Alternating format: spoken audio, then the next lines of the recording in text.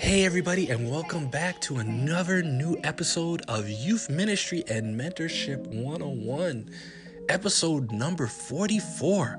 Wow, I have enjoyed this journey so far, and I hope you have too, because I am still excited every single week to speak to youth experts, no matter where they are, no matter what they're doing, as long as they're encouraging and empowering youth and young adults today. I want to learn from them, and I hope you're learning as well. So this week, I speak with Kimon Hines, who is a creativity consultant and a life coach who has the Ideas to Life podcast. He is actually one of the inspirations for what made me start podcasting. So I wanted to speak with him because not only is he a great mentor, but he's also has this great program where he is encouraging and empowering teenagers by teaching them how to become entrepreneurs. So let's get mentored by this great leader.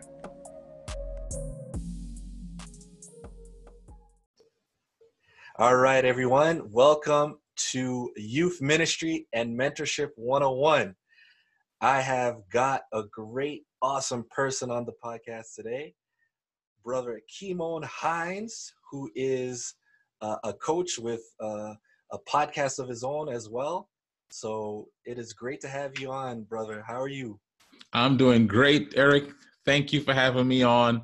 Really love what you're doing. Glad to be able to talk with you and your listeners today. Awesome, awesome. So let's just start off by if you could give us a short bio and what you're doing right now. Sure. So, as Eric said, right now, I currently work as a creativity consultant where I help individuals and organizations to bring their ideas to life. So that's what I do. And to give you a little bit of my background, I studied undergrad business, but felt God calling me to work as a pastor. So I went off to school, got trained for that, and came out and led my first congregation in Missouri. And then was called from there to lead the conference that I was in, which was Central States. So it's in the Midwest, 6 states, over 40 churches in youth ministry. And we did that for 7 years. And those were some of the most exciting times of my life, getting to work with young people, getting to learn from them, as well as I think they learned from me as well. Train great youth leaders and work with producing resources for youth and families. So we did that for 7 years and then made a shift. As you can hear, my life takes some shifts. Made a shift to pastor a church in Memphis, Tennessee, while starting another congregation in the area called Journey Fellowship. So I had the Overton Park, and we started the Journey Fellowship Church. And we worked in that area for 6 years, 6 rewarding years. I say that being in Memphis gave my family and I some grit and grind, so it developed our character. And then felt called by God to make another shift to minister to people in the marketplace as a coach and a consultant. So here we are. Awesome, awesome. Going back into you being a youth director, as people know who listen to this podcast, I interview a lot of youth directors and get a lot of insight from them. So I just wanted to ask you, from your experience as a youth director, what did you really enjoy about that experience, especially since you did it for quite some time, 7 years? Yeah. Yeah. Wow. So being a youth director, I think what I enjoyed the most were the opportunities to have smaller times working with youth.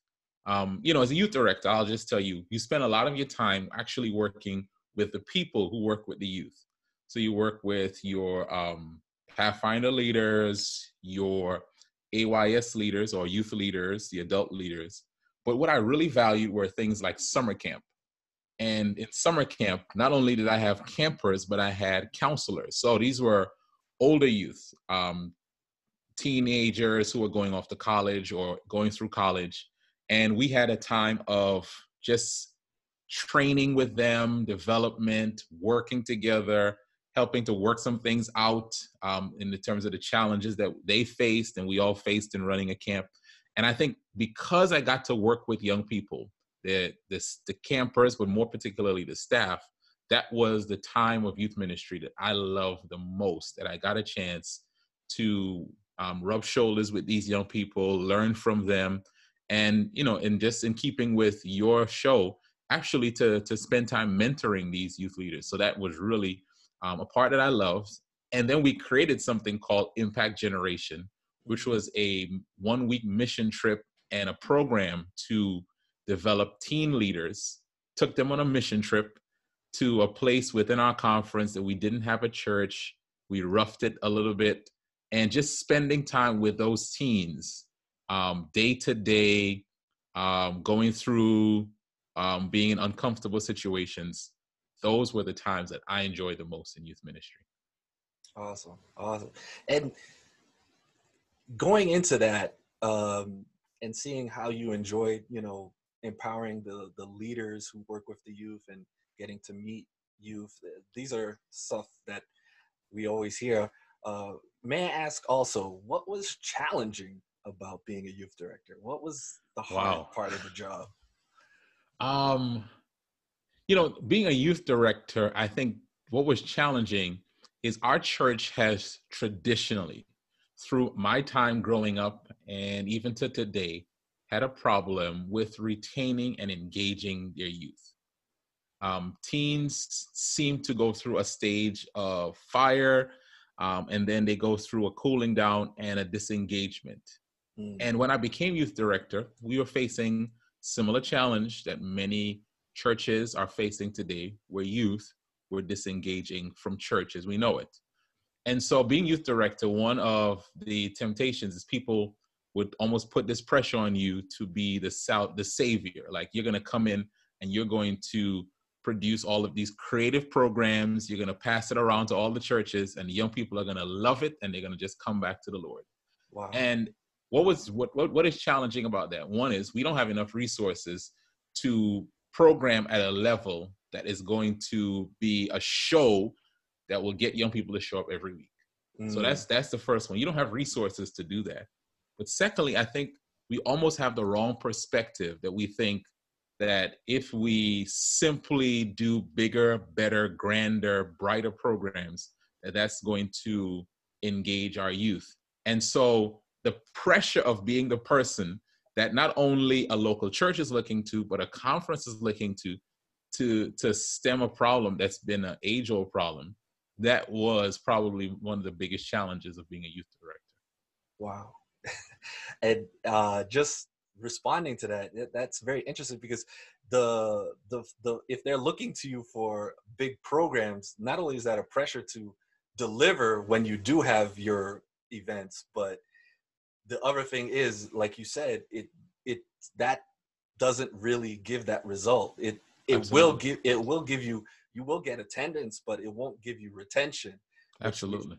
We find in our statistics that retention is not caused by amazing, wonderful programs. It's by the church and its members engaging and empowering youth. So if they're not leaving that program back and going back to their local church and talking to their youth, having conversations and actually using them and empowering them to leaders, it's not going to work anyway. So. Absolutely. And you're so right, Eric, that conferences, unions, even our World Church, we just had Oshkosh.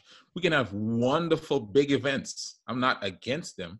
My challenge is that when our young people go to our churches, those things aren't we can't replicate those all the time in our local church. And just running our kids from events to events will not engage them in growing as disciples and owning what it means to be the church. Wow. And that actually segues to, I didn't plan to ask this question, but you saying that we are the church, that I remember you wrote a book about that. Right. Could you elaborate on that? Sure. Eric, one of my burdens, and it's something I realized as a youth director, so many times when we use the word church, our word associations in our mind, those things matter. So when we say church, many times we mean the building. the building that we go into, that we ascribe a certain level of holiness to, and that we think our actions change when we get there. So don't do this stuff because you're in church. And then we also think about church as an event. So how was church? Church was good, music was good. And we say that, we want to have good church. But what is missing from both of those definitions, which incidentally aren't biblical, what's missing is our own personal responsibility to live as the church. So for us, many of us, church is somewhere I go and I sit, and something I watch, and then I can determine if I like it or not based on if it's meeting my needs. But if it's who I am, if it's my identity, it changes my responsibility. It changes what church looks like. And so that's my burden. The name of the book is This is Church, Where You Fit In. And it's really a biblical call to rediscover what the church is, what it was intended by God to be. And, by the end of it, my belief is people will realize that I am the church. Like the church is the body of believers. It's you and I together living in community. And so I no longer ask, what can the church do for me? My question is, what can I do as the church? Wow. I just find that so interesting and powerful. It coincides with what a lot of powerful authors have been writing, especially in youth ministry. I look at the book Growing Young, and of course your book as well. They all have that sort of message of reminding the people to remember that what attracts people to the church is not how beautiful the church building is, how wonderful the music service is, great programs. These are great, and we should, continue to have them. But what really attracts young people to the church is loving, warm relationships where they know they will be empowered and used as leaders and mentored. And when they have that, they'll be attracted to the church, just as people were just attracted to Jesus. Jesus didn't have, money to throw around, a huge budget, famous people around him. It's just his love and how he would go to people and heal them. And that's how he gathered people to him. Absolutely. So we should do the same. Absolutely. I agree 100%. So thank you for that. And that book is a powerful book. So I suggest anybody listening should go out and read it. Yes. Please. I'd love to hear your feedback when you read it, people. Yeah. The other thing that you also do is not only you've written a book. Hey everybody, we'll get back to the interview in just a second. I just want to remind everybody that June 25th to July 4th, during the General Conference session in Indianapolis, Indiana, there will be a great, awesome program for young adults called Impact. And you can register right now because the early bird registration will be ending December 1st.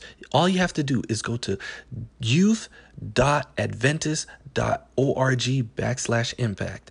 That's youth.adventist.org/impact and register now so that you can go to this event and learn from great leaders to really boost your youth ministry when you head back to your home church and community. So I hope to see you there, and let's make an impact together. And you're a coach with Ideas to Life. You also have a podcast, but the other thing that you've done that I was very interested about is you are starting up this kind of course for teens to become entrepreneurs. Right. So I was wondering if you could just tell us about that.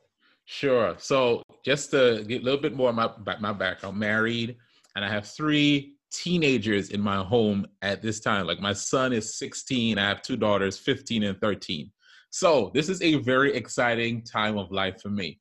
Like my kids are now the age of the young people I was working with as a youth director. And in the summer, I would always do summer camp, right, as a youth director. And a couple summers ago, I did what I call a summer camp for my own teens, right? So everyone had to do something. And that summer, our camp was based on content creation. So all of my kids started blogs and they had to keep it up. Well, this summer I said, you know what, I'm going to do a camp for teens. And you mentioned podcasting. I've coached people on starting podcasts. So I was going to do a camp on how a teen can start their podcast. And we have what we call like a family meeting once a month to talk about businesses and stuff. So one of my daughters, actually my 13-year-old, who was 12 at the time, she said, no teen wants to learn how to start a podcast. She's like, Dad, that's not going to work. But she said, if you do a camp on how to start a business for teens, she said, people would be interested and I'd do it. I said, you sure? Now, here's my benefit at this stage, Eric. I don't have to guess what teenagers want. I have three. I have three people that can tell me this works or this doesn't work. So I asked, and all three of them said, yeah, do the camp on entrepreneurship, how to start a business, rather than the camp on podcasting. They were like, that one won't fly. So that's what we did. We put it out there, and we got, I put it out even before I had all of the material together, just to see if there was interest, because I had three voices, but I wanted to see if other people would buy it. And the response was overwhelming. People were hitting me up. I want to get my child in. I want to do it. And so we pulled it off this summer, and we had about maybe 9 or 10 teens sign up, which was a good number, and went through the program. And it was so interesting to hear their ideas of business, things they wanted to try. And I'll say this, I think it's so important to encourage them at this stage of life to pursue those ideas, because this is the time when they have great energy, excitement, ideas, but they don't have a lot of responsibility. So trying those new ideas does not come with a lot of risk. You don't have to worry about paying rent. You don't have to worry about paying bills at your home or contributing that much. So once business starts, if things don't work out, no one's really depending on them. So they can go for it. And so it was good launching that, doing that experience, seeing the kids that week learn, grow, share, and seeing from it businesses get started. Wow. Awesome. It's something that I think is really beneficial, but I tend to sometimes put myself in the shoes of detractors, and because when I was growing up and being a teenager, especially in the Afro-Caribbean community, I was told a lot, focus on school, focus on school, focus on school. That's what's going to help you have a future career and everything like that. So don't worry about all these other stuff. So what would you say to a parent that gave that kind of objection? Sure. And listen, you mentioned Afro-Caribbean background. That's me. I grew up with that education, books. That's the way out. And there's truth to that. Like, education is a way forward. But I think education comes in various forms. There is structured school education, there's reading outside, and there is practicing different skills and developing yourself and your talents and your abilities. That's a part of the education process. I mean, I would even argue putting our kids in things like Pathfinders, that's part of education, because they're learning life skills. And so starting a business, just even looking at my own children, they are learning sales. They're learning how to talk with people. They're learning how to do research on stuff. They are learning how to market and how to manage money. And there's some things you can learn in a book through education that you can learn it so much better and retain it better. Maybe that's the way I want to say it. Retain it better if you're applying it in a real world situation. So for those who are pro-education, that's me. I'm with you.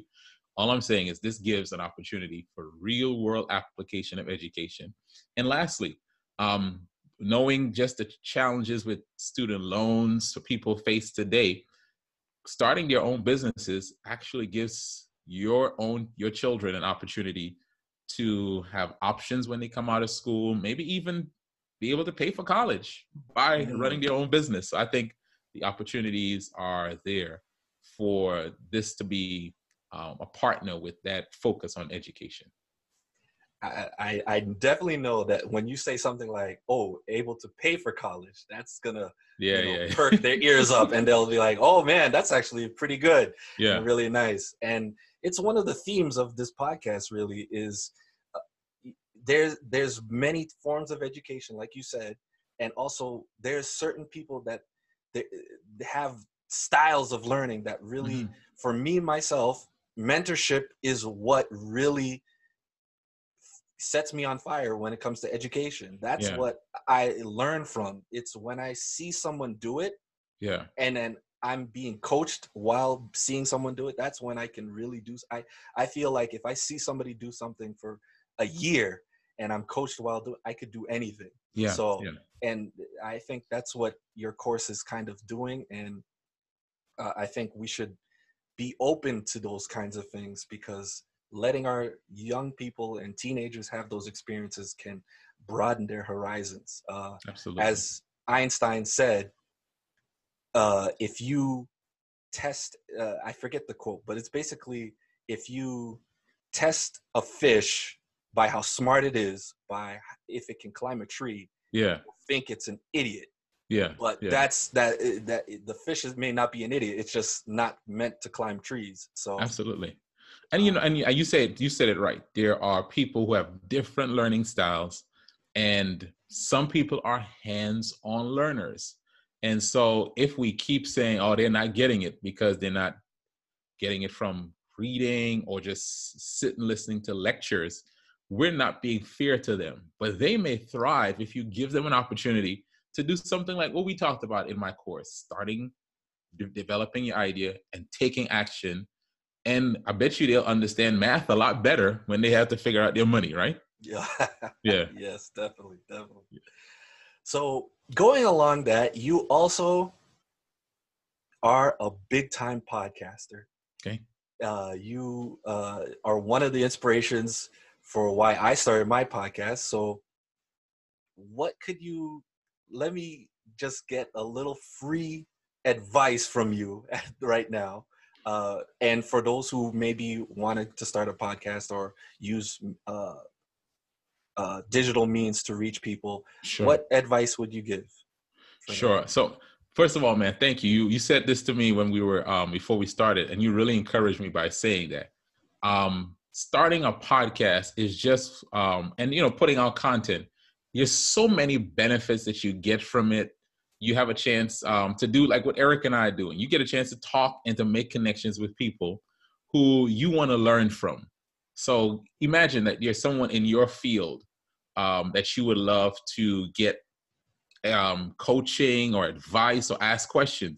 If you pick up the phone or email them, they may not give you 30 minutes of their time. But if you say, I have a podcast, people are much more open to say, I'll come on and be a part of your podcast. So podcasting does have its benefits, and it positions you as an expert.